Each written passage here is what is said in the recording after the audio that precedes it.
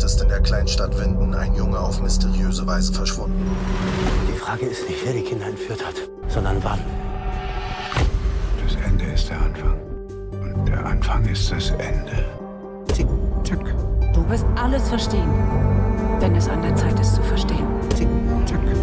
Aber jede Entscheidung für etwas ist doch immer eine Entscheidung gegen etwas. Tick, tack. Tick, tack. Wollen wir anfangen? Hello and welcome to Dark, a companion podcast to the Netflix TV series. I'm Murgles. I'm Acorn. And I'm PB. Shall we begin? Yes. Yes, please. You guys want to see a cat? Yeah. Oh, baby. Oh, the thaw. He's the cutest creature on the planet, man. He's so cute. Yeah. Oh my God. I hope to meet him one day. Yes, you will. Yeah, you will. It's not even a hope. Like, we are going to take a ladies' vacay somewhere at some point, the three of us. And you also both have to come visit. We have to go visit Mergs. Like, Yep. Fucking friends for life here. Okay, I'm sorry. Let's go. Okay. Before we dive in, just want to point out that this is indeed a companion podcast and not a watch along. So you want to have watched the series in its entirety and be hungry for more discussion, more theories, and things like that. We've also chosen to run the podcast as more of a discussion between friends. So each week we go away with the topic. We've written our own notes and then we come together and share it. Nobody has any sneak peeks at each other's notes, which means we won't always get everything completely right, but it should also lend for more surprises. And ultimately, we want you to feel like you're in our living room discussing right along with us. Today's episode is The Sights and Sounds of an Apocalypse, Cinematography and Music in Dark. This is going to be so good. It's going to be so good. I'm so excited. And I know that PB as well has been biting at what's the thing that goes in a horse's mouth? Bit. Biting at the bit. Biting Yep. at the bit. There you Yeah, go. I was going to say foaming at the mouth, but that made me sound rabid. So I just stopped. I was like, yep, just Well, let I her mean, go, it 'cause depends that on sounds how better. excited you are, because you might be rabid levels, but I don't see the foam. Before we get into that, do we have any housekeeping from last episode? I don't think so. I'm thinking back. We don't. No, I don't think we do. There was one thing that came up that I actually just wanted to mention. I think we mentioned this in the recording, but I did notice that the photo of Bernd and Regina and Claudia looks like Claudia hasn't treated her hair either in that photo. Like, I know it's still curly and Claudia has worn her hair curly, but it looks like frizzy and just carefree. And I just thought that was interesting. Like, I know that we mentioned Regina as a young girl has her hair curly in that photo, but on second look at it, Claudia has as well. And I don't know if we mentioned that. Did we? Not directly. No, we didn't focus on Regina, but that is so nice to think about with Claudia not taking over the power plant and not being as like super driven businesswoman. She maybe had a chance to create more space in her life for just being free and being happy. Yeah. And I think, like, not that you can't be free and happy while also still caring about what you look like, because I think that's a weird narrative directed at women a lot of the time. Like, you can't have both things. You can't care a little bit about your looks, or, you know, you can't find peace in that for yourself, you know, right? Like, I'm not crazy, right? The narrative is almost always like, if you want inner peace or if you want to be truly happy, then you don't give a shit about like your looks, because the only time you ever care about your looks is for other people. And I think that's awful. Yeah, that's incorrect. I think there's also like a level of, at least when I was growing up, I think I've mentioned it to you guys before, growing up as a teenage girl, there was a distinction between taking care of what you look like and putting effort into yourself versus being vain. Like, yes, I don't know, there was a vibe. And I remember thinking very distinctly, like, oh, I'm going to be the girl that doesn't wash my face or give a single shit about how I look like, you know? Yeah. I definitely conflated the two.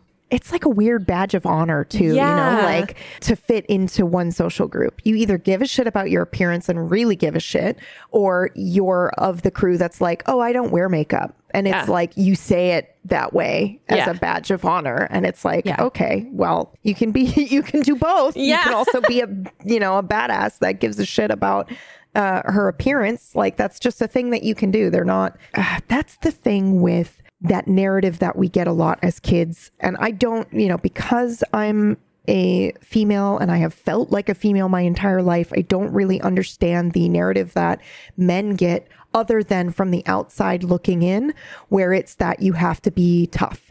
You have to be masculine. You can't show any sort of emotional weakness, and that pressure to, because I know they also have groups where there's a pressure to not give a crap about what you're wearing. And then there's also what they had coined a term for it a while ago, metrosexual. If you cared about what you were looked like. Oh my God. They gave it a fucking term, and I was like, oh, come on. I remember that. It was, I think it's like early 2000s, maybe.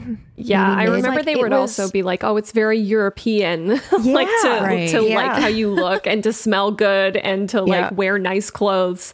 How European, wink, wink. Yeah, ridiculous. As a girl who has a German boyfriend who douses himself in cologne every day, I can attest to the fact that that's like a thing. Oh, yeah, same. Like, I have a partner who also has a lot of European influence and background, and he dresses that way as well. He cares about his appearance. But he does it for him. It makes him feel good to present himself in that way. Like, he says to me, I don't feel great when I just lounge around in pajamas all day.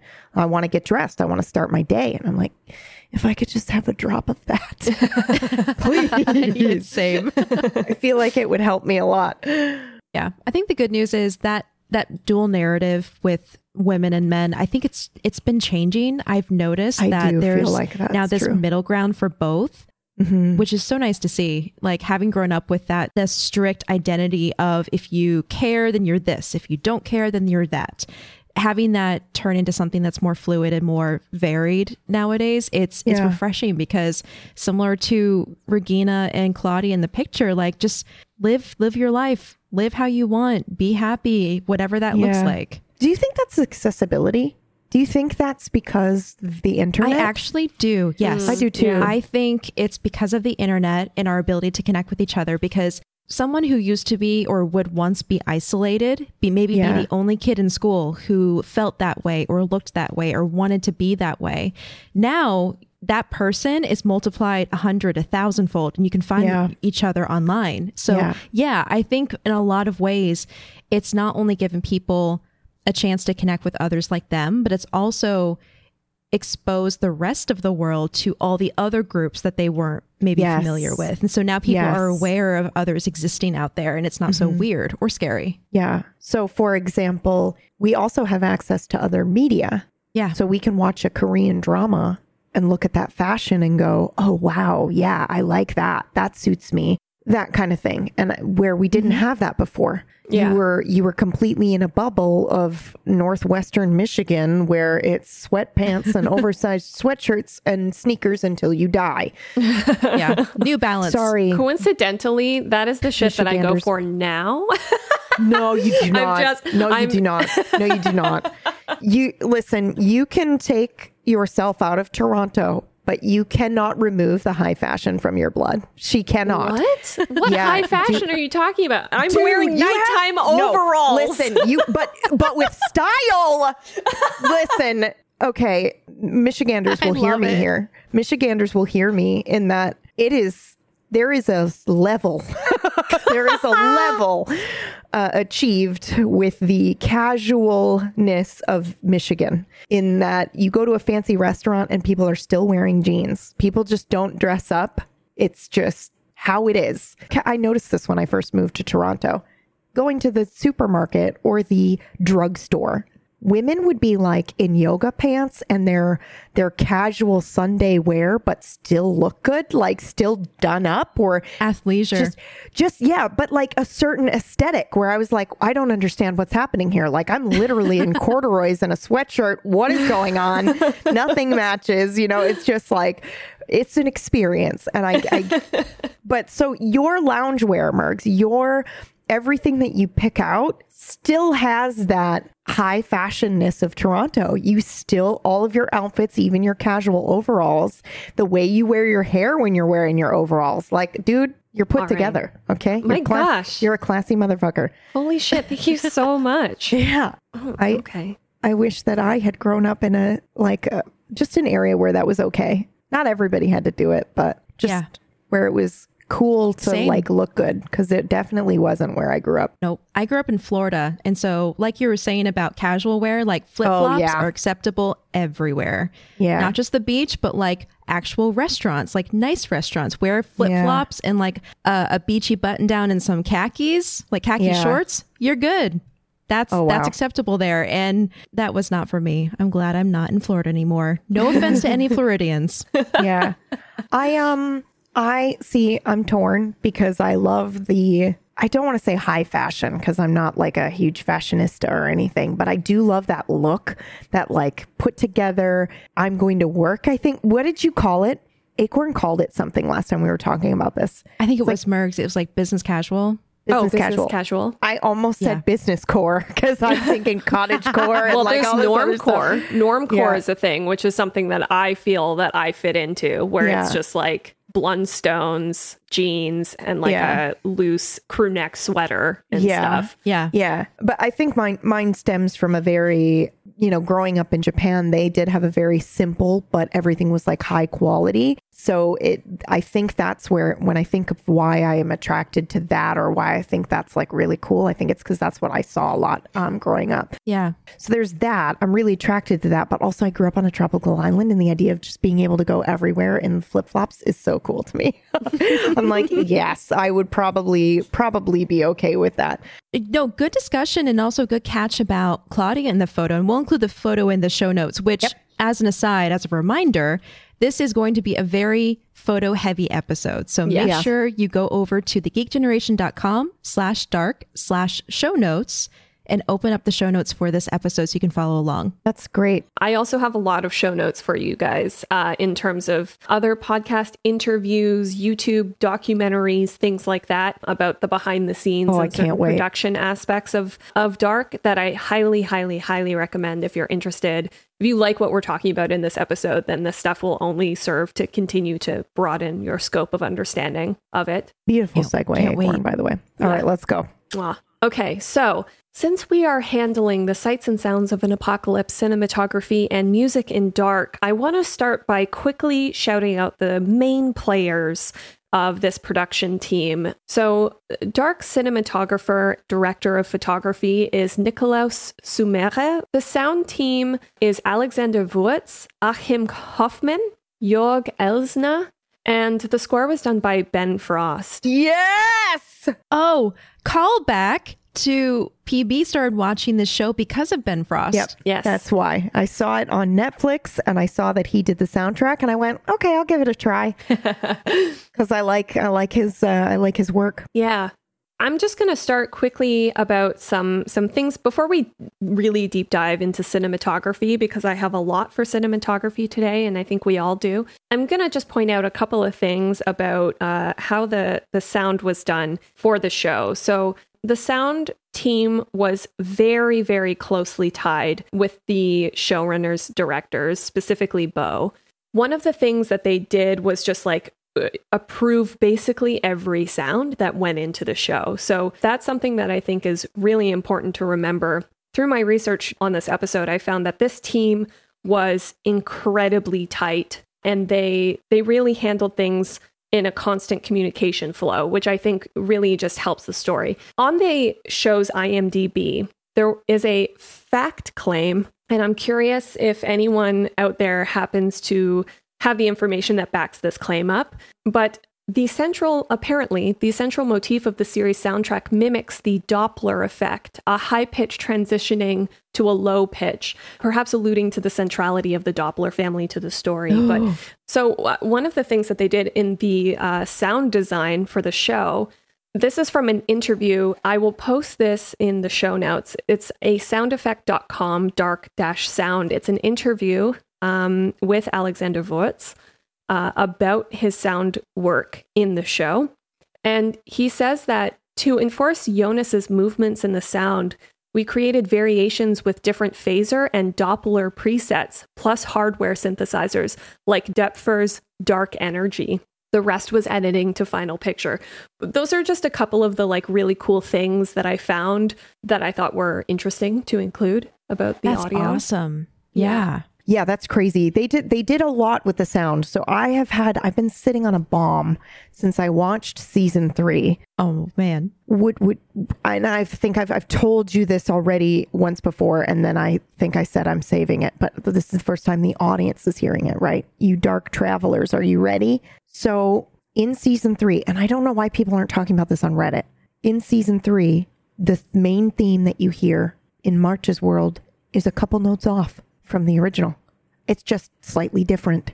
They pitched the song differently? Well, I think he recomposed it, but it is different. Yes, it is slightly different. It's so similar that I think it went unnoticed by people, or they just thought, oh, this is a new version of the theme, which sometimes they do. Sometimes TV shows do different versions of their theme, in new seasons, but this was very clearly done to me. Like this is Martha's world.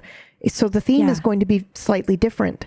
So that's I thought so cool. It blew my mind. Cool. Yeah, no kidding. Yeah. Because like, just think about it. Subconsciously, when you're watching the show, you're listening to the song, and because it's slightly different, it helps cement the fact that this is a different world with different characters technically and different experiences. It's like, I think it just adds to the atmosphere. Yeah. They did so much of that with the sound. And also, the stuff hidden in the background, the cinematography and the color grading, which we'll get into. Big part. Yeah. Yep. They do that too. There's like so much that they do behind the scenes because they really took a show and not tell approach to the entire piece. And I really appreciate that because a lot of times now in television, they just tell you the thing so that you for sure get it, so that you understand. But they didn't do that with Dark. They risked you not catching on or figuring it out or not being able to get into it. Yeah. But there's something to be said about the artistry of that and how it invites the viewers in to the experience and allows them to dig and pay attention to as much as they want. And I think ultimately it creates a more dynamic experience because just look at the conversations happening online. We've talked about how much we love the Reddit. It is so cool and so gratifying to watch other people from the community pulling out these obscure like screenshots or the name of a wallpaper or something that they notice, and it becomes a community experience, which just makes the experience of the show even stronger. It's like, just give me more of that. I want more shows like that in my life, not the ones that feed you the information and then go, hey, did you remember this thing that we told you? Here, let's tell you again in this other scene. Just make sure you got it. The best example of this really stupidly annoying thing where one character is explaining to another character, but really it's the writers talking to the audience and it's so obvious. It's super annoying. It's from iRobot. When the PhD, by the way, Susan Calvin, says to Detective Spooner, which is Will Smith's character, she says, I don't understand. Why would he build a robot that can break them? And Spooner goes, Hansel and Gretel. And she says, what? And he goes, 2 kids lost in the forest, leave behind a trail of breadcrumbs. And she says, why? He goes, to find their way home. How the hell did you grow up without reading Hansel and Gretel? And she says, is that really relevant? It's so very clearly the writers trying to explain to the audience, here's what's happening. But then also let's address the fact that she should know this, but doesn't know this. I hate it so much. It just drives me crazy. And it pulls me out of the immersiveness of the storytelling every single time they do it. Every time. Yep. I'm like, oh, well, thank you for explaining that to us. I needed to be spoon fed.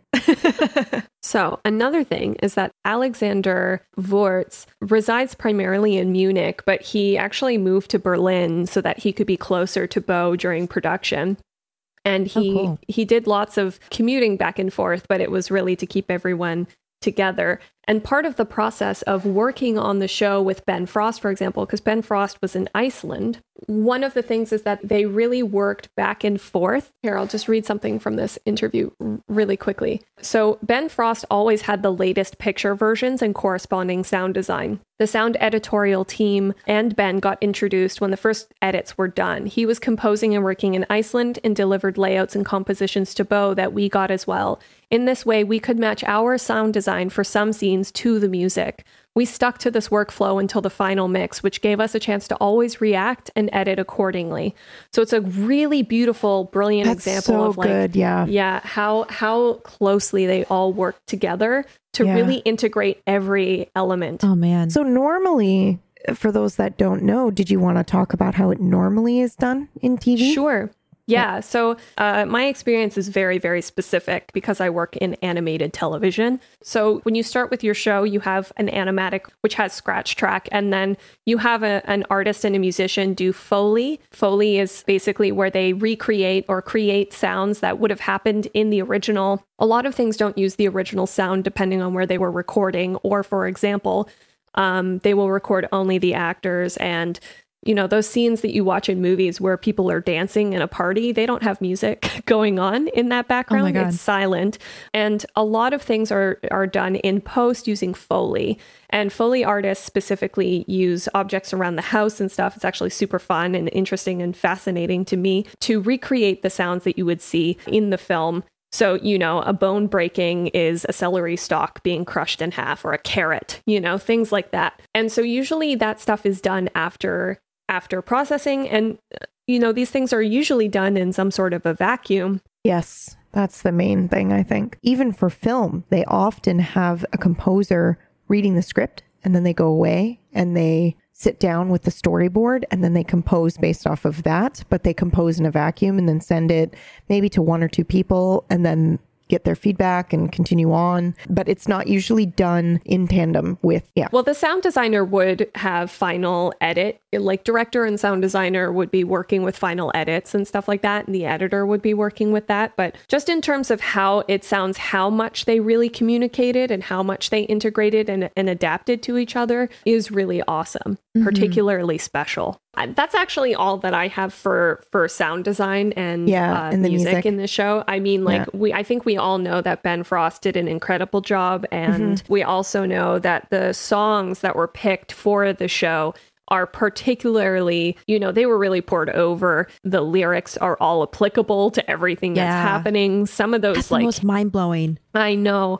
And some of those like songs are just frankly iconic in those moments in a crazy, crazy way. Just to touch on that, that's what I appreciate so much. The fact that they found songs from the period, like the 80s, for instance, not only found iconic songs from the 80s, but also ones that apply to the scene, the story, whatever's going on in the moment through the lyrics, and going as far as, we've talked about this before and we've freaked out about it, even going as far as choosing lyrics from 33 seconds into a song and tying that into a character's story. Like, what the fuck? Yeah, it's insane.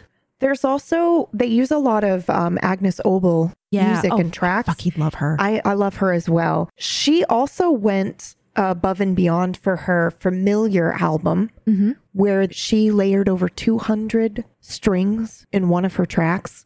Wow. Yeah, she just went the extra mile. Which one? Do you remember? I'd have to look up which track it is. Familiar. Okay, it is familiar. Yeah, it is Familiar. But she's also quoted as saying, when watching Dark, the lyrics and the songs took on a whole new meaning. And she said it's almost like they were written for the show. I just didn't know it. Oh, man. That's so cool. What a compliment. What a compliment. Kidding. What a compliment. While we're on the topic of Agnes, just want to point out again, we've talked about this before because it's just a masterpiece. In season 1, episode 3, there's that little montage of, this is like the first time you really start to understand that these are the same characters seen through time, because it has the side-by-sides of their younger version in the story that we've seen them and their older version in the story that we've seen them. And so it starts piecing them together.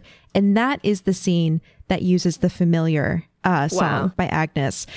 So first of all, that's incredible. I love that song. I loved that song before Dark. but you're right. It takes on this new meaning. Also, cool thing about Agnes, you know that part in the song where she pitches, or it sounds like there's someone accompanying her, like a man's voice or something. That's Agnes. She has this like special singing voice that she uses to make it sound like, what's the word? To make it sound like another person. It almost sounds treated. It was run through a software or something, but that's just her. It's her. Yeah, it's insane. It's insane. I think there's a video on YouTube that I saw showing her doing this. So we'll see. I'll see if I can find it and link to it in the show notes here, because it's worth watching. There's also a crazy moment. This is actually great if we want to like talk about specific moments with specific songs in the show. You know, I have one that really hit home for me, and it was in the third season. I believe it was in the last episode, and I believe it was the track that played as they disappeared. Yeah. And it's Block Party, The Pioneers, but it's the M83 remix. And I had this crazy moment because when I was like 15 or 16, I used to love Block Party, and The Pioneers was one of my favorite songs. I had never heard this remix. And so I was suddenly transported to like a time in my life where I listened to that song all the time, but I'd never heard it in this form. And it was all of a sudden like in this very emotional point of the show, and I was being reminded of my own life and my own time, and you know, the age that I was at that time, but also this show. And it was just like a really crazy moment for me, and I'll never forget watching the finale and hearing that song and just being like, whoa, dude. That's the magic of music. Yes, it is. And I had something similar happen with so random. It's a cover of Damage Done by Moderat, and the cover, weirdly enough, this is so specific, but I didn't know who the cover was done by when I watched the show. I just knew I loved it. I fell in love with it. I thought that was great. But the cover's done by the artist Robot Coke, I think is how it's pronounced. Oh. Yeah. And his Sphere album is what I listened to on repeat while I was writing Gone. Oh my God. So no fucking way. Yeah. And so what somebody said was, I tweeted something about Dark at one point. Somebody replied saying, oh yeah, don't forget Moderat. And I said, it's actually not, I mean, it is a Moderat song, but it's a cover, and it's this specific cover. And all I did was link the YouTube channel. This is sure shit. Robot Coke replies to me going, oh, thanks. So glad you enjoyed it. And I went, wait, what? You did this? And then I was like, oh, dude, I've been listening to your album on repeat. You're like my top Spotify artist right now, because I'm like writing this Dark show, and what is happening? The lines between Dark and my life and the stuff I'm writing is just blending into what's happening. Yeah, it was great. It was wild. God. So I didn't know, but that, if you're wondering, that's who does the version of Damage Done by Moderat, and it's such an incredible cover. It's so good. We'll link to it in the show notes because it's so good. Yeah, sounds great. Mm-hmm. Do we have anything else for audio, music, sound? Because we can dig deep into cinematography now if you would like. Yes, I think that I would like to do that. I feel badly that I mostly went ham on the cinematography and the imagery of the show. That is my day job is photography, so I can't help it.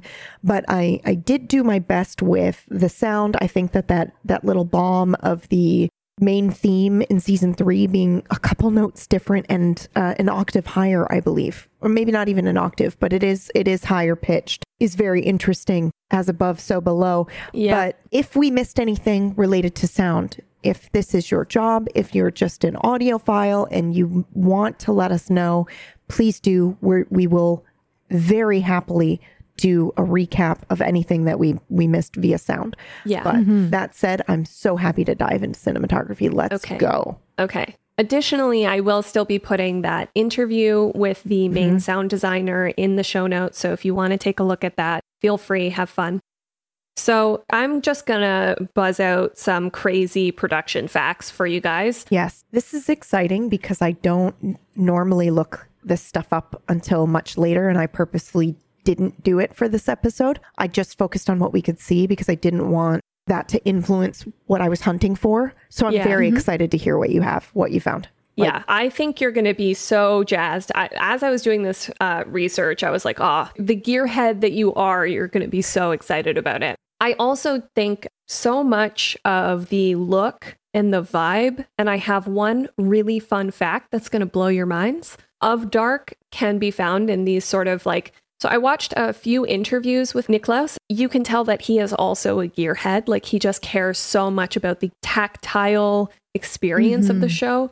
So he was very specific in what he was looking for. One of the first things is that Netflix requires you to film in 4K native. That immediately meant that they had to go to a very specific set of cameras. Oh, that's right. I read this. Yeah. So he chose the Alexa 65 as his principal camera, combining it with the ARRI Rental Ultra Prime lenses. So one of the things is that the Alexa 65 is by rental only. So he and, ARRI is in Germany. So he worked very, very closely with ARRI during this production. ARRI created a lot of custom things for him, including so they what they wanted to do, they wanted streaks, so they tried to create streak filters to enhance the narrative. They did things by mounting things behind the lenses, including fishing lines. None of these things worked. Eventually, through working with ARRI, they created their own custom-made streak filter, which was them painting on filters. They hand-painted these filters. They made 6 of them. And they tried to make them as identical as possible so that they can use them across the ABC cameras. Yeah. But each filter has a different sort of tactile experience to it. Additionally, they really wanted an anamorphic vibe. So specifically with season 3, they looked into available anamorphic lenses, and they had these anamorphic lenses custom fit to the Alexa 65.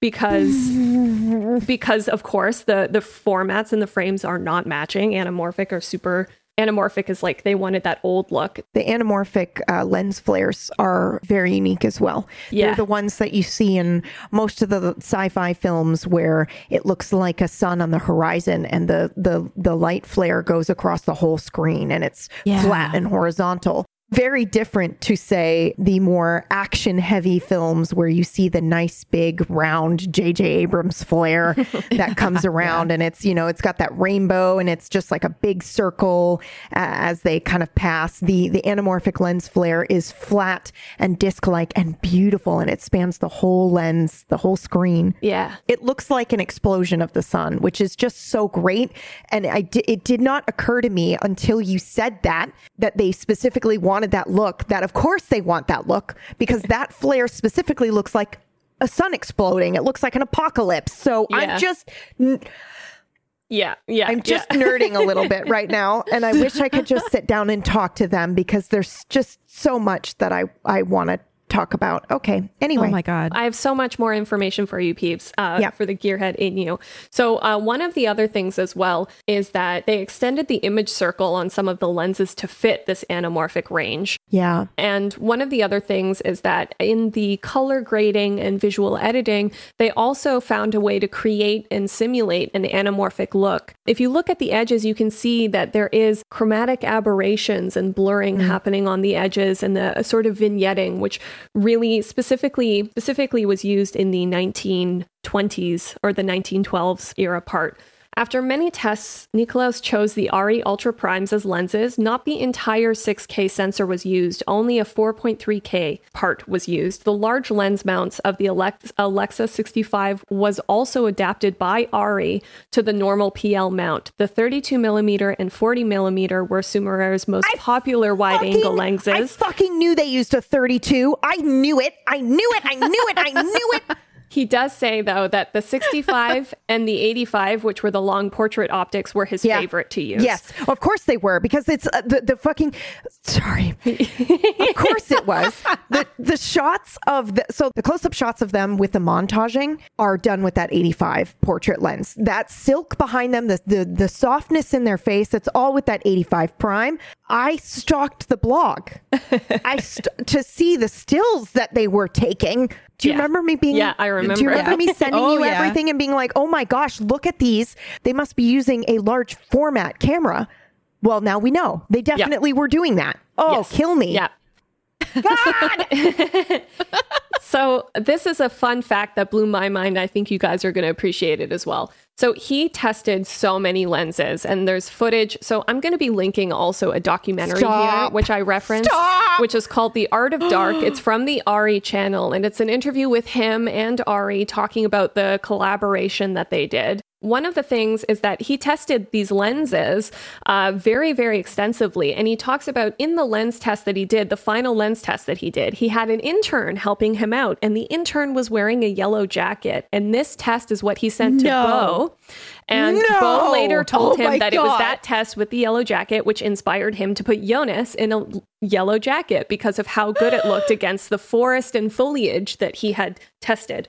So you can see that test in that documentary, which I am going to be linking in the show notes. Do you remember that, PB, that color grading video I sent you on YouTube? And we were talking about it because in the video they showed a couple different different shots using the grading, and we were like, man, it looks like dark, but it also doesn't look like dark. And I think you're the one who landed on, well, it's because the yellow jacket is what makes it pop and makes it look like dark.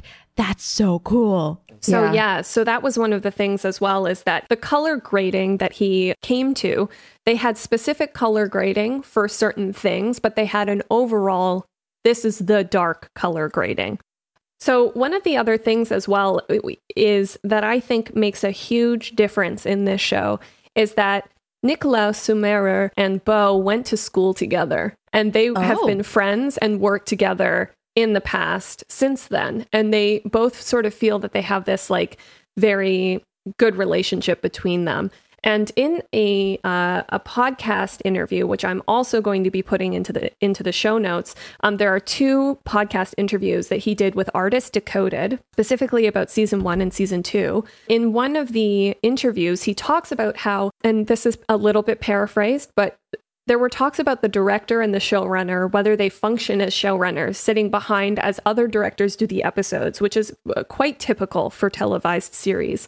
We also have a lot of restrictions. There's a lot of locations. You know, what is cost effective? It's a very big cast. And so in the end, we decided it would be best if the director directs all the episodes and if me and the production designer just stay on the series for all 10 episodes. So we treated the whole thing like one big 10-hour feature film. And I think that makes such a huge difference. And you can tell that continuity, that focus, that awareness that comes from having done that is so deeply linked in how good these things are in the show. Now, the thing is that that's not typical for TV shows because normally they do a pilot and then they hope that pilot gets picked up. Mm-hmm. And then if that pilot gets picked up, they do a season 1 and then they hope that they get a season 2.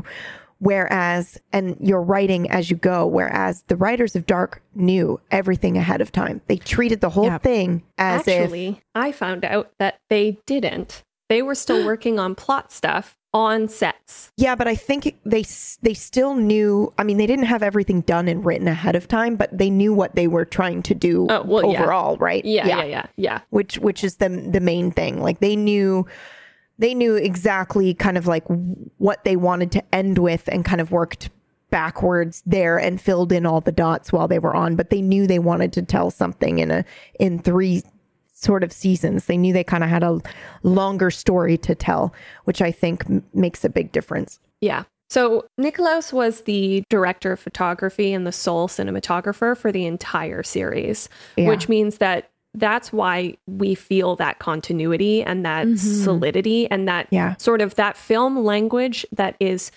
constant, and it is what establishes this universe for us, and it is what allows us to follow the details, follow the information, and understand the language of the show. And I think that's what makes a huge difference in terms of connecting with the media and not being confused and being able to follow all that stuff. And there's tons of really interesting things. I highly recommend that if you're interested in this stuff, that you listen to those podcast episodes with him. You read these interviews that I'm going to be posting. You know, there's interviews with him where he's talking about how the continuity of jumping through time and the types of color grading he did for each individual timeline. And, you know, all of these sort of really, really hands-on details. But yeah, so that is the summation so far.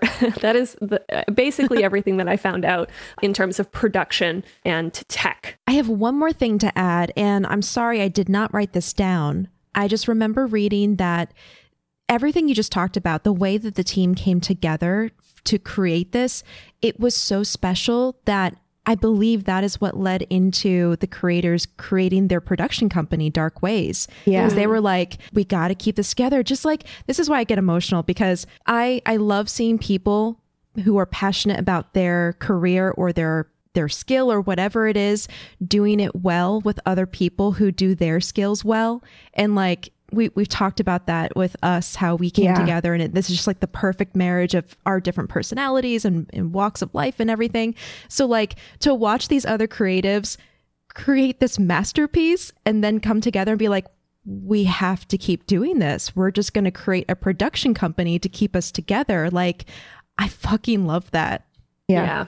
I think it's super great. And we've talked about that too, right? Doing another podcast after this, because we just love this so much. Exactly. That's all my tech stuff. I do have some notes about I have notes about two basic themes, or rather two basic tools that Dark used: symmetry and central framing. The show features an incredible amount of symmetry. There are so many shots that feature full symmetry with a character standing right in the middle. This is something that I think narratively stands for this idea of being between there existing two worlds on either side. And specifically characters that ride that line and know that there are those two timelines, those two worlds, are featured very heavily. It's in the center. Jonas's house, for example, is always filmed directly in the middle. It is always filmed symmetrically. The other thing that is very frequent in this show is extreme close-ups. There are so many extreme close-ups on faces, even in conversation shots, the camera is almost way closer than you would ever normally see in typical interactions. I think what this does, yes, Peeves. Sorry, I'm just going to jump in here because a lot of this is overlapping on some of my notes. So I'm just going to throw mine in as you're going. Go for it, yeah. So I noticed they did these extremely close shots of usually people's faces or their expressions. But another time that they use it intentionally is this close-up shot of the missing posters, which is so, when you think about it, it's so incredible because normally that's when they would be doing a close-up of someone's face, and they're doing it of a missing person poster. So it's like a placeholder for their face. Well, yeah, or just this is where someone should be and they are not. And I just think that's really cool that they purposely did it at the same way. Yeah. Yeah. My main theory about the way that Dark uses these extreme close-ups and uses these close-ups in conversations with other people is specifically to make the audience feel connected and close to that character, while also simultaneously making them feel completely isolated because there's no other information happening. And you see this a lot in interactions with characters where it's really highlighted who you're supposed to be, it almost feels like. And we have that in the very first opening sequence of the show, right after Mikhail commits suicide. He's hanging directly in the center of frame, and then we cut to an empty frame and Jonas wakes up and we are super close to Jonas's face, center frame as well. And then immediately we cut to a wide shot of his bedroom. And what I think that serves to do is tell us, you are Jonas, we are Jonas, and look at how alone we are. I think these close-ups are why the show, we're able to connect with characters so much in this show, is because I think that they are telling us this is how we're supposed to see it.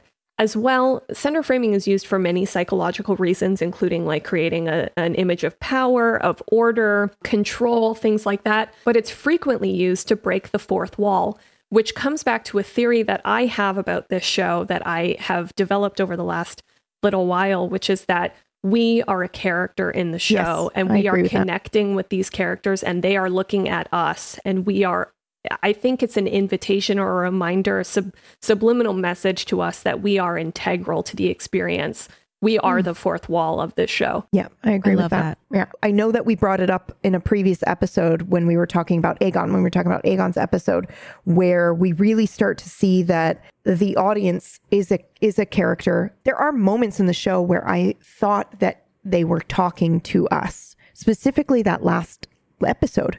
There's a line where she says, "Do you think they'll remember us?"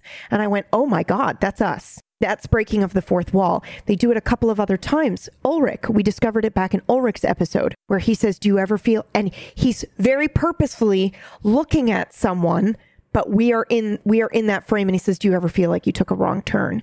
And that line feels like he's talking to us and not someone else. Mm-hmm. They've done it in a couple of other ways throughout the show too. But yes, I happen to think that not only are we a character in the show, not only are we integral to the experience, but I think in a lot of ways, the camera and the close-ups, I don't feel like we are supposed to be Jonas. I have a different theory about how they're using the center framing and the close-up shots, but yes, I am on the same page about the fact that the audience is integral to the experience and that we are involved. We are a character. I mean, even when Hannah looks at us at the last shot and speaks to us, I think Jonas is a good name, looking directly at us. Yes. Almost like that's the confirmation. Yeah, you've been here the whole time. Yes. And we know. Yes. You know? Yep. Yeah. I remember what it was. It's the audience.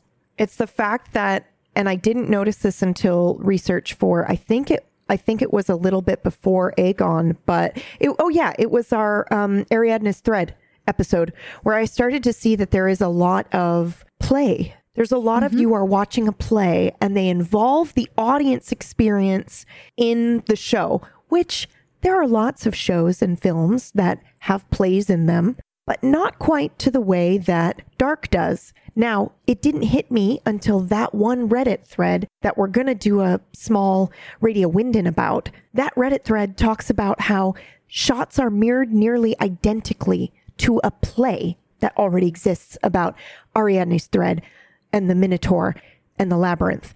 That is so purposefully done to say, this is a play, the audience is watching it. You are there watching. There are also a couple of scenes where Marta is being filmed in the way that she would normally be filmed as she is on stage giving this performance. Then we see the traditional audience shot, but then Katarina crosses the line. Katarina crosses the line from audience onto stage and holds Marta. Mm-hmm. That is one instance where the line is crossed, but the other instance where the line is crossed is actually bringing it back to cinematography. So they do something really cool in a couple of the shots where they do a rotating pan around, and they do it very specifically in the very first episode of season 1 and a couple of other key moments. And it took me a second rewatch to realize, oh, they are telling us he's going to go from one to the other. He's literally going to flip from one world to the other. They are very specific about when they do those rotating pans. So pay attention. Because otherwise, most of the shots in this show are very static in nature. One thing I would like to add as well to that is that the editors do an incredible job of creating these camera moves where they do jump the line or switch the line. And they usually cut on an action. So they have the actor block through the scene, or they cut on an action. Sorry, they're not actually jumping the line though.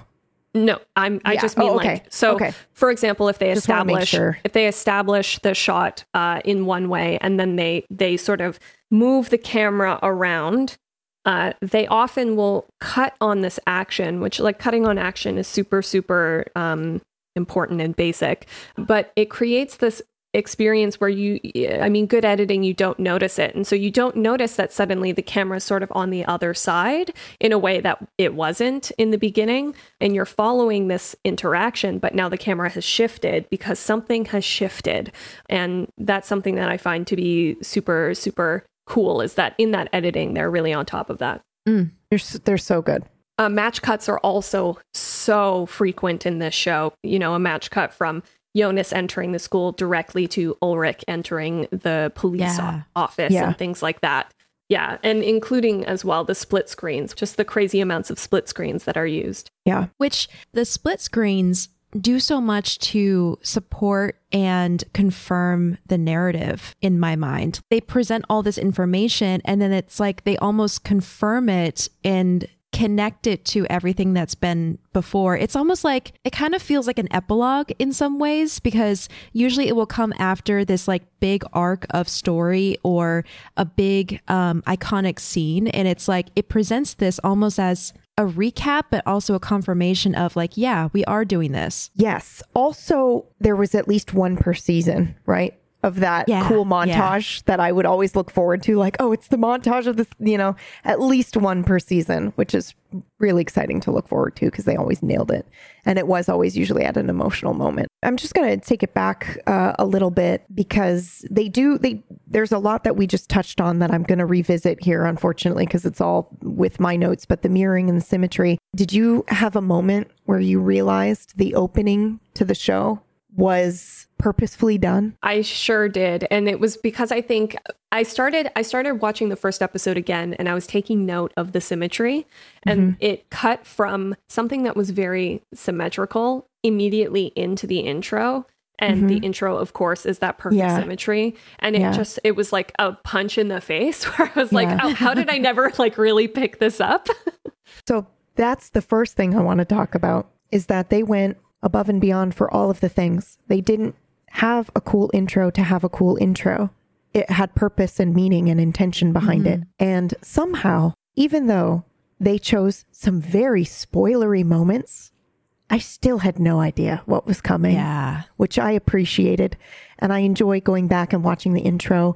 And as episodes would progress, I remember being, oh, we've seen that now. We've seen that. I know exactly what that is. That right there, I think, is a direct connection to the character's experience, how they don't see what's going on until after it's happened. And they look back and see, they have clarity and they realize the cost and the impact of what's happened. It's another reason why I think that the audience is a character in the show. Because everything from the moment you sit down, hearing Tannhaus, aka the voice of God, speak to you in the very beginning, we know time is linear. That's what we know, but it might be wrong kind of thing. I can't remember the actual Einstein quote that he uses in the beginning, and then that slow pan in over the woods is us entering Winden. Everything about our visual experience is us as an observer from the outside into Tannhaus's world. And I think that was purposefully done. And I think that a couple of times throughout the show, they do speak to us. They do break that fourth wall. Now, I do think that I kind of sort of disagree a little bit on the way that they're using the close-up shots to make us feel isolated and that we are Jonas. I disagree with that a little bit. I think my theory is more on that they are doing macro, micro view again. So maybe in a way we are isolated, but we are isolated to this moment. We only have the information available to us in the same way that in this moment, Jonas is thinking he doesn't have the big picture. So if you look at all of the shots where they do that close-up portrait, nearly all of them are when a character is making a decision or thinking about something without the big picture, without all of the information, which is mind-blowing if you go back and watch and go, oh, Hannah's doing this thing. She's making a decision and they're doing a close-in shot of her, but she doesn't have all the information. Or they do it with Jonas. They do it with Ulrich a lot. Katarina. There's just so many moments where they do that close-in, very specific, centered shot of just them, but it's them in that moment and they don't have the macro view. They don't have a view of everything. It's just kind of them in their mental space, which I think is really cool. Yeah, I love that. But I also think that the center framing is, and you mentioned this, Mergs, it's also typically done for a couple of other things like showing power, which it doesn't really fit here. But what gets me is the order over chaos. Yeah. I think that is what they specifically tried to do in this show. Can I share? Yeah, absolutely. There's this one scene I'm obsessed with.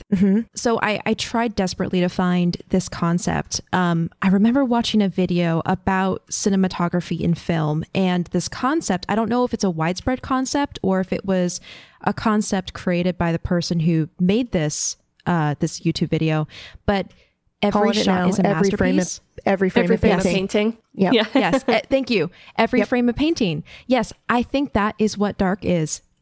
there's so much intention put into the way that scenes are constructed, the composition, the micro, the macro.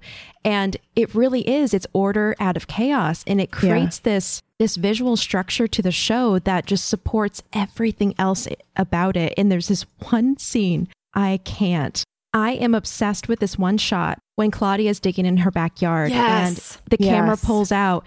And the reason I'm obsessed with this is because it looks so balanced and so perfect, and you almost don't understand why until you start picking it apart, because it's like you were saying, it's a center shot where she's in the very center of the frame, again, between the two worlds concept, but there's a lamp on her left, a lamp on her right, and a floodlight in the center. The floodlight is a little off center, but the light it's casting is center right in front of her. And then where is that light directed? Corner, it's directed at the hole. Yeah, it is. The hole that she's dug. Yep. Where she's found the time machine. Origin world. That's why. Yes. Sorry to geek out about this scene, but there are so many scenes like this in the show where they've got a light or something to represent World 1, World 2, and then boom, Origin world is in the middle. And that's the time machine. Tannhaus, of course, the floodlight is pointing to that in this scene.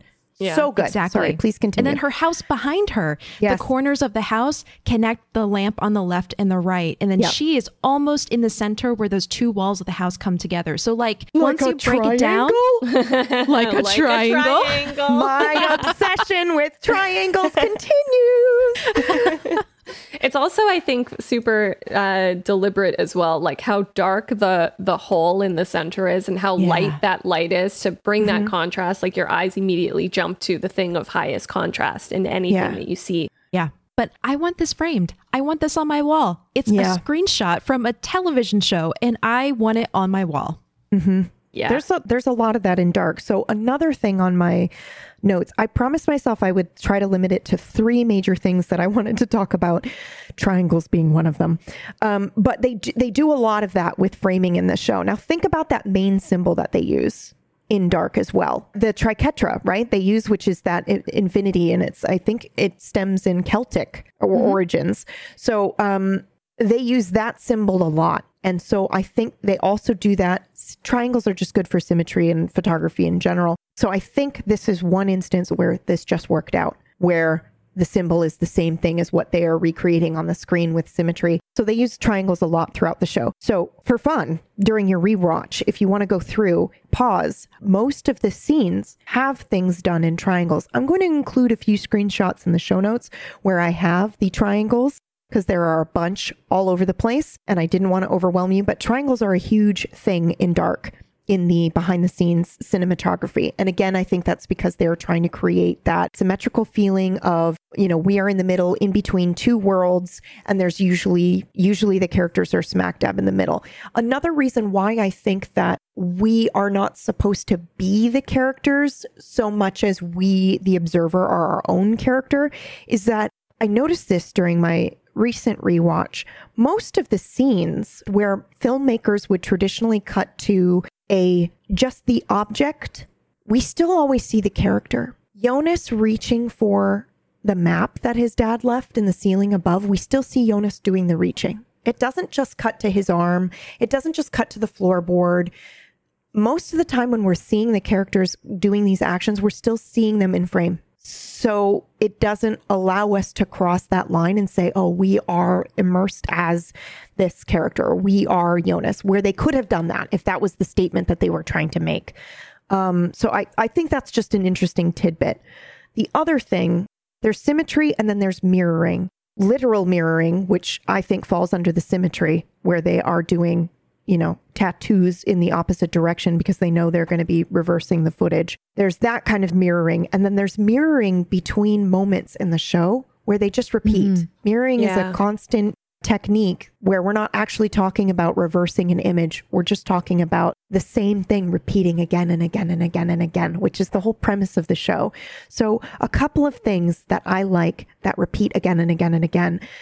Blood on a chin, mark on a chin. Mads has it when they find his body. Helg has blood on his chin. They have a lot of that repeating imagery between characters. They have repeating moments of the kitchen scenes. We also recently discovered that the wallpaper in one of the scenes in the kitchen had a name that meant something, and we didn't put it in the episode. I think that was Acorn's discovery or Merx's discovery. It was one of you two. Do you remember what it was? Yeah. Isn't it Ava? It's Ava. Yeah. The name of the wallpaper they were using is Ava. Are you kidding me? Yeah. Okay. Now, my window theory. This is a bit intense. I'm totally in it now. It's a thing. You cannot convince me otherwise. There are moments in the show, I'm just full on this train, where characters are in the middle between two windows. And there's like a window in the middle that is suggesting they are in the origin world. Or even more so, there are moments where I specifically noticed it with Mads. No, not Mads. Sorry. I specifically noticed it with Mikkel, where he's in a conversation with Katarina and he is now on the right side. That shifting scene in episode 1, they start to rotate when Mads is alone talking to Ulrich, and they switch from one side to the other side, implying that Mikkel is going to go from one world to the other. Now, another cool instance of mirroring is that scene in episode 1 is completely done again in season 3, episode 1. Yeah. They mirror that. There's a lot of mirroring throughout the show as things again happen again and again. Characters will walk down the same path. They will have the same blocking from one scene to the other. How many times has Noah done that turn around, look behind him to reference what? Is he looking at us? Yeah. There's just so much here that they did with cinematography that I fucking can't. What other examples did I have? Because I know I mentioned some already here. There's Ulrich and Charlotte in the stacks mirroring Hannah and Ulrich in the stacks in the office or in the police. They do a lot of mirroring between the realities, which is, I think, obvious when you're watching it a second or third time. Yeah. That Charlotte in the stacks on the same side too, I think. Or it might just be flipped. It might be mirrored. It might be flipped. Yeah. So there's that. There are a couple of other scenes too. Katarina is mirrored in a lot of ways. Her conversation with Hannah is mirrored from her confrontation with Hannah. The person in power is on the other side, which I think is really cool. There's just a lot of moments like this. And then, of course, there's a lot with candles and light. There's so much that they do with light. Oh, God. Lighting, I could just go on a whole other fucking thing. I have a fun fact for the lighting if you want to know. I would love to know. So one of the things that they did and chose to do with the show to be more environmentally friendly, the cinematographer himself says that we have a responsibility to the environment.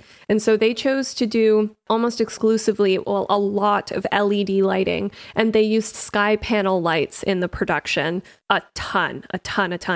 So that's awesome. Nice. That's not only nice, but I can tell. I can tell. And I actually think it made it very unique looking. Part of what made the lighting look very unique, because you can do stuff without necessarily LED. LED does something to the skin for some reason where it looks like flatter, not as glowy. So of course that works in a post-apocalyptic time travel. There's also, I think I included this in another episode, but I may have said I was going to save it. So I'm just going to include it again anyway. There are triangles and mirroring in that final episode too, with the car and the streetlights. Yeah.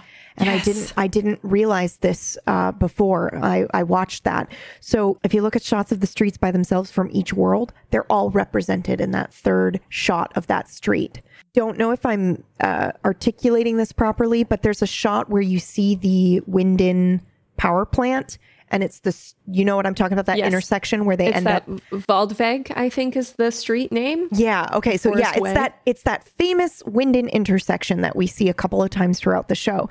So all three worlds are represented in that final scene, and it blew my mind looking at it, saying, "Oh, it is an intersection.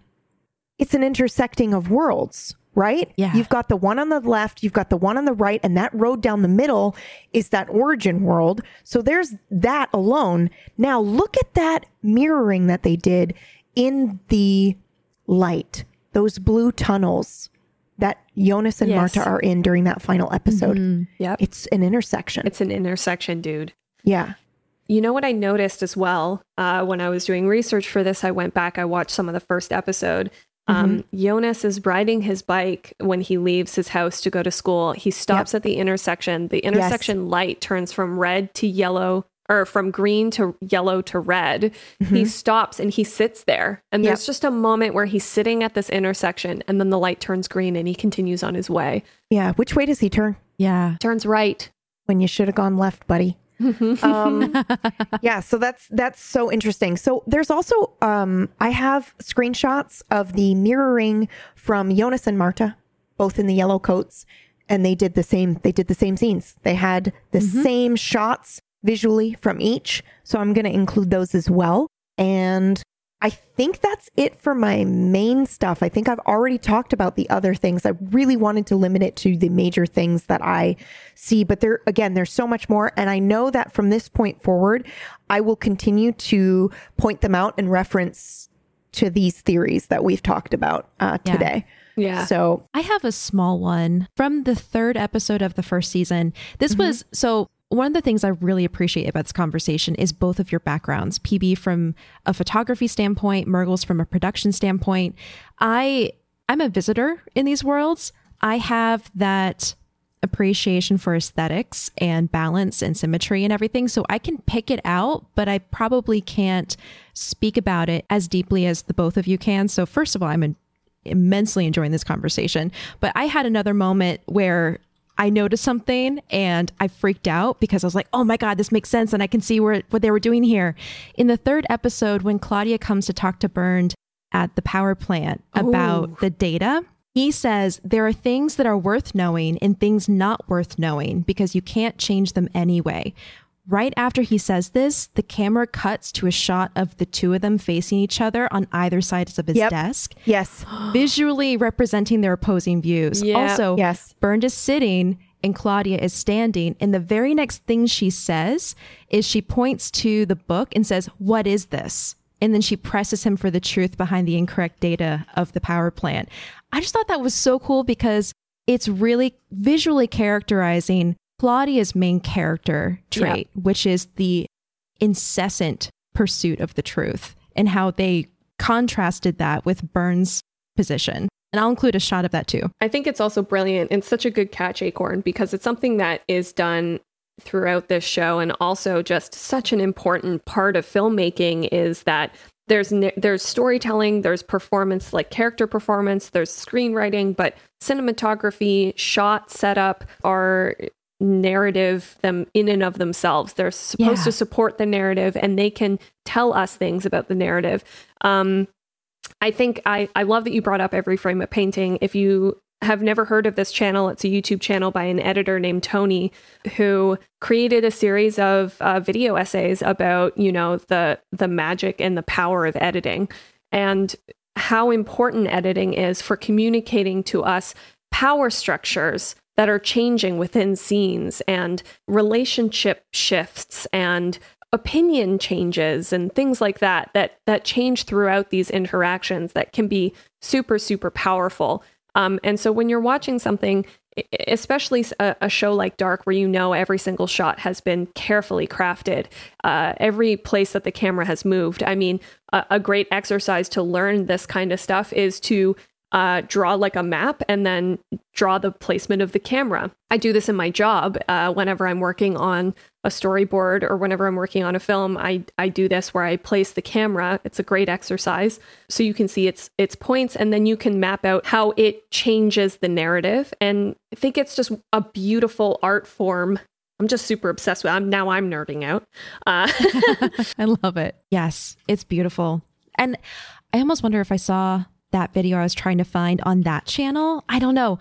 I had the wrong words. I was searching for every shot as a masterpiece, not every frame as a picture. But I ran across that somewhere in my YouTube search, and it came back to me. Every frame a painting. Yeah, every frame a painting, and that is for sure because his mantra is every shot is a masterpiece or work of art. Yeah. Mm-hmm. That's why. It's definitely that channel.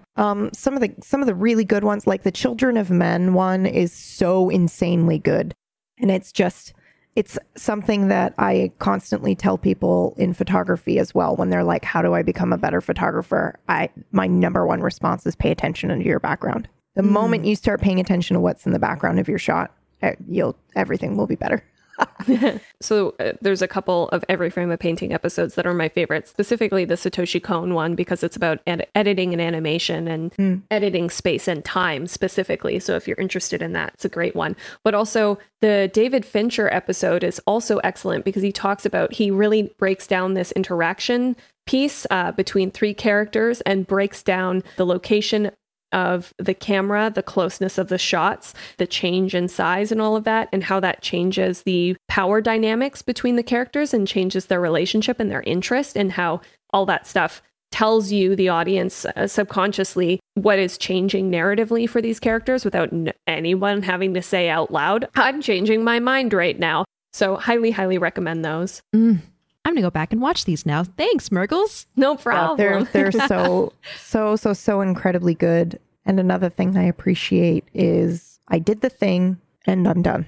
Because he doesn't do it anymore. I think the channel is... Yeah, he's set the channel to rest. But he essentially said, I said everything that I felt like I needed to say. And I just really appreciate people who do that and say everything succinctly and then don't just continue making the same thing for views or whatever, you know? That was my first reaction. I love the finality of that because it feels complete and pre-planned, just like Dark. They wrote a story in 3 seasons and that's it. The project is over and they're moving on to the next one. There's no sitcom show where they're on the 9th season, they're pulling storylines out of their asses trying to keep this on the air to get views. Yeah or ratings. So I've just dumped a lot into the channel, and I will into our show notes essentially, where you're going to look at some of these shots, and I'm going to talk about some of them now. Again, there's a lot of that center framing to represent somebody in between, 2 realities. We see it very frequently.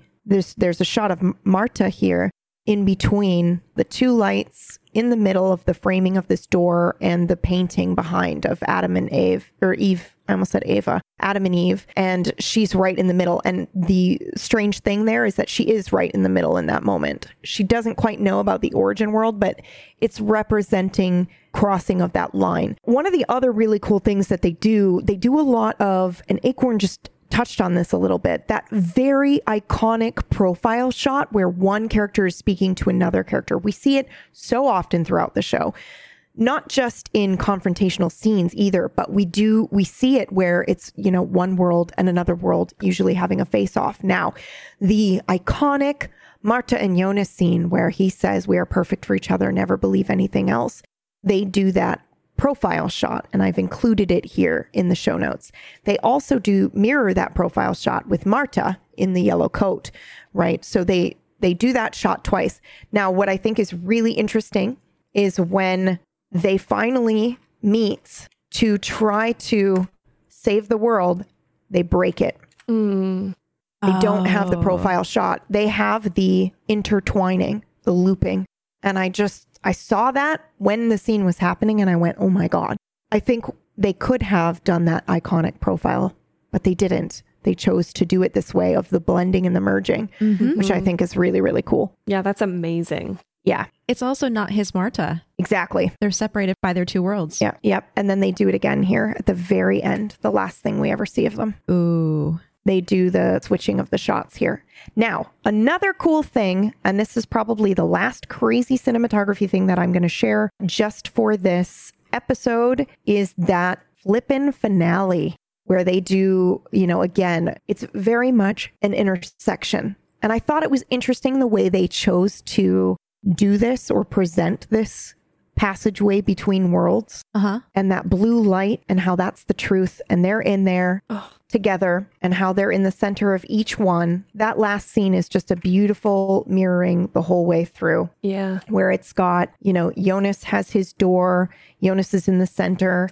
Marta has her door. She's in the center. They're mirroring a lot there. They're looking at each other. And then when they merge, this screenshot is maybe potentially going to blow your mind. So this image here, do you know what this is? The machine. That's Tannhaus's machine. Yeah. Now look at this fucking shot in the finale of them in the world. Oh, wow. Yeah. Now, one other thing. Remember the symbol, right? The infinite loop that they use, that knot. Yes. Yeah. Yes. Yeah. You can draw the knot in this image with them and with the actual lines. So just for the listeners, PB is showing us photos of we'll put it in the show notes, but of the power lines and then the blue dust that is guiding them in these like sort of three ways. Yeah, the blue time dust or whatever that appears in the cave. And then I just realized that place they go to, the Matrixy world where everything looks like just the dust or the data or whatever. Is that supposed to be in the beam created by the time machine? I think so. Oh, yeah. I think just put that together when you were posting those in there. I was like, this is such an interesting way to choose to show this. Yeah. This kind of moment like a in data between worlds or something. Yeah. It feels that way, but it's beams of light. It's photo dust. Yeah. Yes. So it's so interesting to see that pillar of light and electricity that he's making, and then also see it mimic that actual intersection. Yeah. Wow. Which leads to the theory that everything is within this one moment of Tannhaus. Tannhaus is like Tannhaus's origin world, and his trauma and his sadness and grief is what causes this split. And I also just included screenshots of young Marta and young Jonas, and I believe they're both wearing like a maroon red, which I didn't notice until I went back to grab the cinematography stuff. They do. They look like they are. Yeah. Oh, also crazy other mirroring that they do. So another weird thing that they do in this show that has caused me to go extra ham is with the lighting and with the colors that we have discovered so far. I'm so glad we did those things in order because it allowed me to realize I'm not crazy when I'm looking at all of these other shots that they're doing, where we see, for example, this is another type of mirroring. Yeah. Where they are mirroring Tannhaus's children. And I just included a screenshot of Jonas standing opposite Tannhaus's son and Marta standing opposite Tannhaus's daughter-in-law. Yeah. Also, look at the lighting. Yeah, the lighting in this show is a whole other fucking thing. And also, this is crazy. Look at Tannhaus in between time. Oh, man. Yeah, that was so good. In between time, but in between a blue wall and a yellow wall. Yes. Yeah. Yeah. Oh, man. So good. There's a lot, dude. There's a lot. Look at Tannhaus's son, the origin world, in between both Jonas and Marta. Dude, thank you so much for getting all of these screenshots because it's like brilliant. I fucking love this show. Yeah. It's so good. Yeah. It's so good. Also, there's one other theory that I have. However, I do like Acorn's theory a little bit better with the where they are in that last scene being beams of light. And I like that, but it also looks a lot like this. Oh, yeah. The rain in the light of the car. Oh, it at the intersection. Yeah. Rain is like a super huge thing in this show. Yeah. And the director of photography talks about how important the rain is and how it is permeating everywhere in this sort of like misery. It's that physical representation of the grief, right? Which I think is really, really interesting. And it's not until the joining of the two worlds. Oh, here again, by the way, here. This is the last like crazy thing I'm going to show you. So back again to the Jonas and the iconic scene where they're both facing each other and they break it when Altworld Marta and Jonas try to save the world. And that final scene where he says again, we're a perfect match. Never believe anything else. They do this cut again where it's like over the shoulder at Jonas and over the shoulder at Marta. But then we see this, the joining of the worlds. Oh. Yeah, the shot nearly immediately after that is Marta and Jonas again, but flipped. Yeah, the profile's back. Oh. Yeah. It's so good. It's so good, this show. It's like everything that they did. And the other cool thing too about that is that they do that last close-up shot of everybody as they're going and as the light and or the rain from the headlight is kind of taking over them. They do that last shot of everybody close up, which I think is really, really cool. And again, here, it doesn't look like rain so much as light dust. Yeah, it does. So I think that's just really cool, which, you know, there's also other theories that I remember seeing on Reddit that it's like ash from an apocalyptic world, you know, that kind of thing. But I don't think that's the case. The more I think about it, the more I think it is a representation of that beam of light coming from the time machine. Yeah. Also, this is crazy weird. And I put these shots in here for a totally different reason, but I'm now noticing something. These finale shots here. So I'm posting some shots from the very last scene.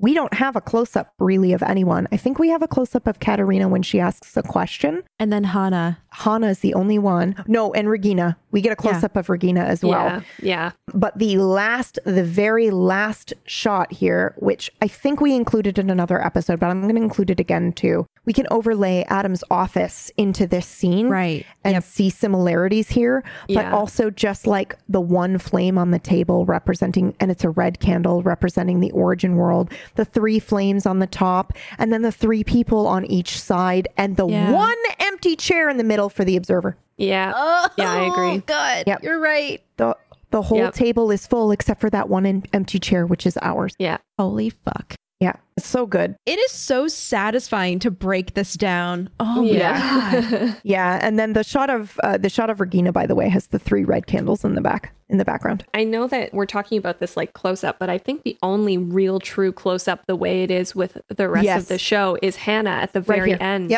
where she looks directly at us. And So normally, here's the craziest fucking thing about this. And another reason why I think that we, the audience, as an observer, is a character by itself. Remember when I said that most of the time when characters are doing things or thinking things, we still see them in the shot some way or somehow, going to reach for something or doing a thing. It's not until that final scene that they do a traditional cut. So a lot of times in films, when a character is looking pensive at the screen or just like lost in thought, they will then cut to the object, or they will then cut to the thing that they're thinking about. So in one of the Every Frame a Painting episodes, to bring it back to this, he talks about and he shows what would happen if I show this pensive guy at a window looking at this scene. The Kuleshov effect. Yeah. The what? Yes. It's called the Kuleshov effect, where and I think they started it with Hitchcock, right? It was Kuleshov who coined it. In the very, very early filmmaking world, he created an example piece where it's like a man and then he just cut in between different things. But Hitchcock really, really dug into it. What I meant. Hitchcock kind of like made it sort of explode. So what's really cool about this is he shows a shot of the guy at the window and then cuts to another scene of something. And then he shows the same shot of the guy at the window, but a different scene, and how it totally takes on different context. They don't typically do this in Dark because usually the character is in the shot in some way, but they do it in that final scene when it cuts to the chair and the coat with the red pillow, by the way, and the blue stairs. Like there are primary colors right there in that last scene, but they do it in that moment and they cut as if we are also looking at that thing. We are also remembering and won't forget, which I think is really cool. That's phenomenal. They mostly don't do that throughout the show very frequently when a character is doing that close-up shot. At least that I can recall. I could be totally fucking wrong. And as I'm finishing this watch through, but so far I'm on season 2 and they don't do it as much. They hold off on that technique quite a bit. That is my bullshit. Oh, I lied. There's one other thing that they do. And I just want to talk about it. Again, I know we mentioned it in Ulrich's episode, but I just found my screenshots from it. They do this shot of the hands a lot. And this is Marta and Jonas, but they do it with Ulrich and Katarina. They just repeat the same scenes over and over again because that's the mantra of the show. And I love it. I love that they paid that much attention to it, to do that, to just have moments repeating over and over again, even if they're not necessarily connected plot-wise. They just repeat it. And they do the rule of threes everywhere. And I mean rule of threes as in like not the actual photography shot. I mean, they're having 3 things in the image. Yeah. Again, all these things just ground us in the story from beginning to end. It's so good. Shout out to the makers of Dark and shout out to the Niklaus who did an incredible job. Clearly, painstakingly, every single shot, every single setup, every single composition, every single frame in this show is a masterpiece, for sure. Thank you, team, for allowing someone to do what they do best from beginning to end and like breaking the mold of the traditional production setup. Thank you for letting this man do what he does best. Yeah, it's so good. It's incredible. I'm constantly floored by everything that they've done in this show. And like, probably what I will do is I'm going to include all of these screenshots that I'm talking about in a Google document, I think. I'll include that link, and as I continue my rewatch, I may add to it. Awesome. I think that's just what I'll do. But yeah, that's the main gushing that I have for this show. And I did try to limit it to 3 things that I talk about instead of going ape over everything. But I think those 3 things are the main things in Dark. The mirroring in the traditional sense, and then the actual physical reversing of the images and imagery in the show is also there. So those 2 things. And then, of course, I could not get away from my window theory. I'm so glad. I don't think it's a theory anymore, man. I'm totally I don't think it's a theory at it. this point. Yeah, I think it's definitely a situation of, we're going to put you. And even if it's a situation of the building that they chose just happened, they specifically said you're going to stand here because you are in between these 2 windows, or you are in between something, or they added something into the scene to make sure that there were 3 things there. For sure they did it. Yeah, I really do agree with you in terms of, even on rewatch, just really taking notice of times when characters cross halves, the 2 halves of the scene, when they are on the right, when they are on the left, directionality, all that stuff. You know, I'm absolutely convinced that every single one of those shots and angles and everything was deliberately done. God, it's so fucking good. God, it's so fucking good.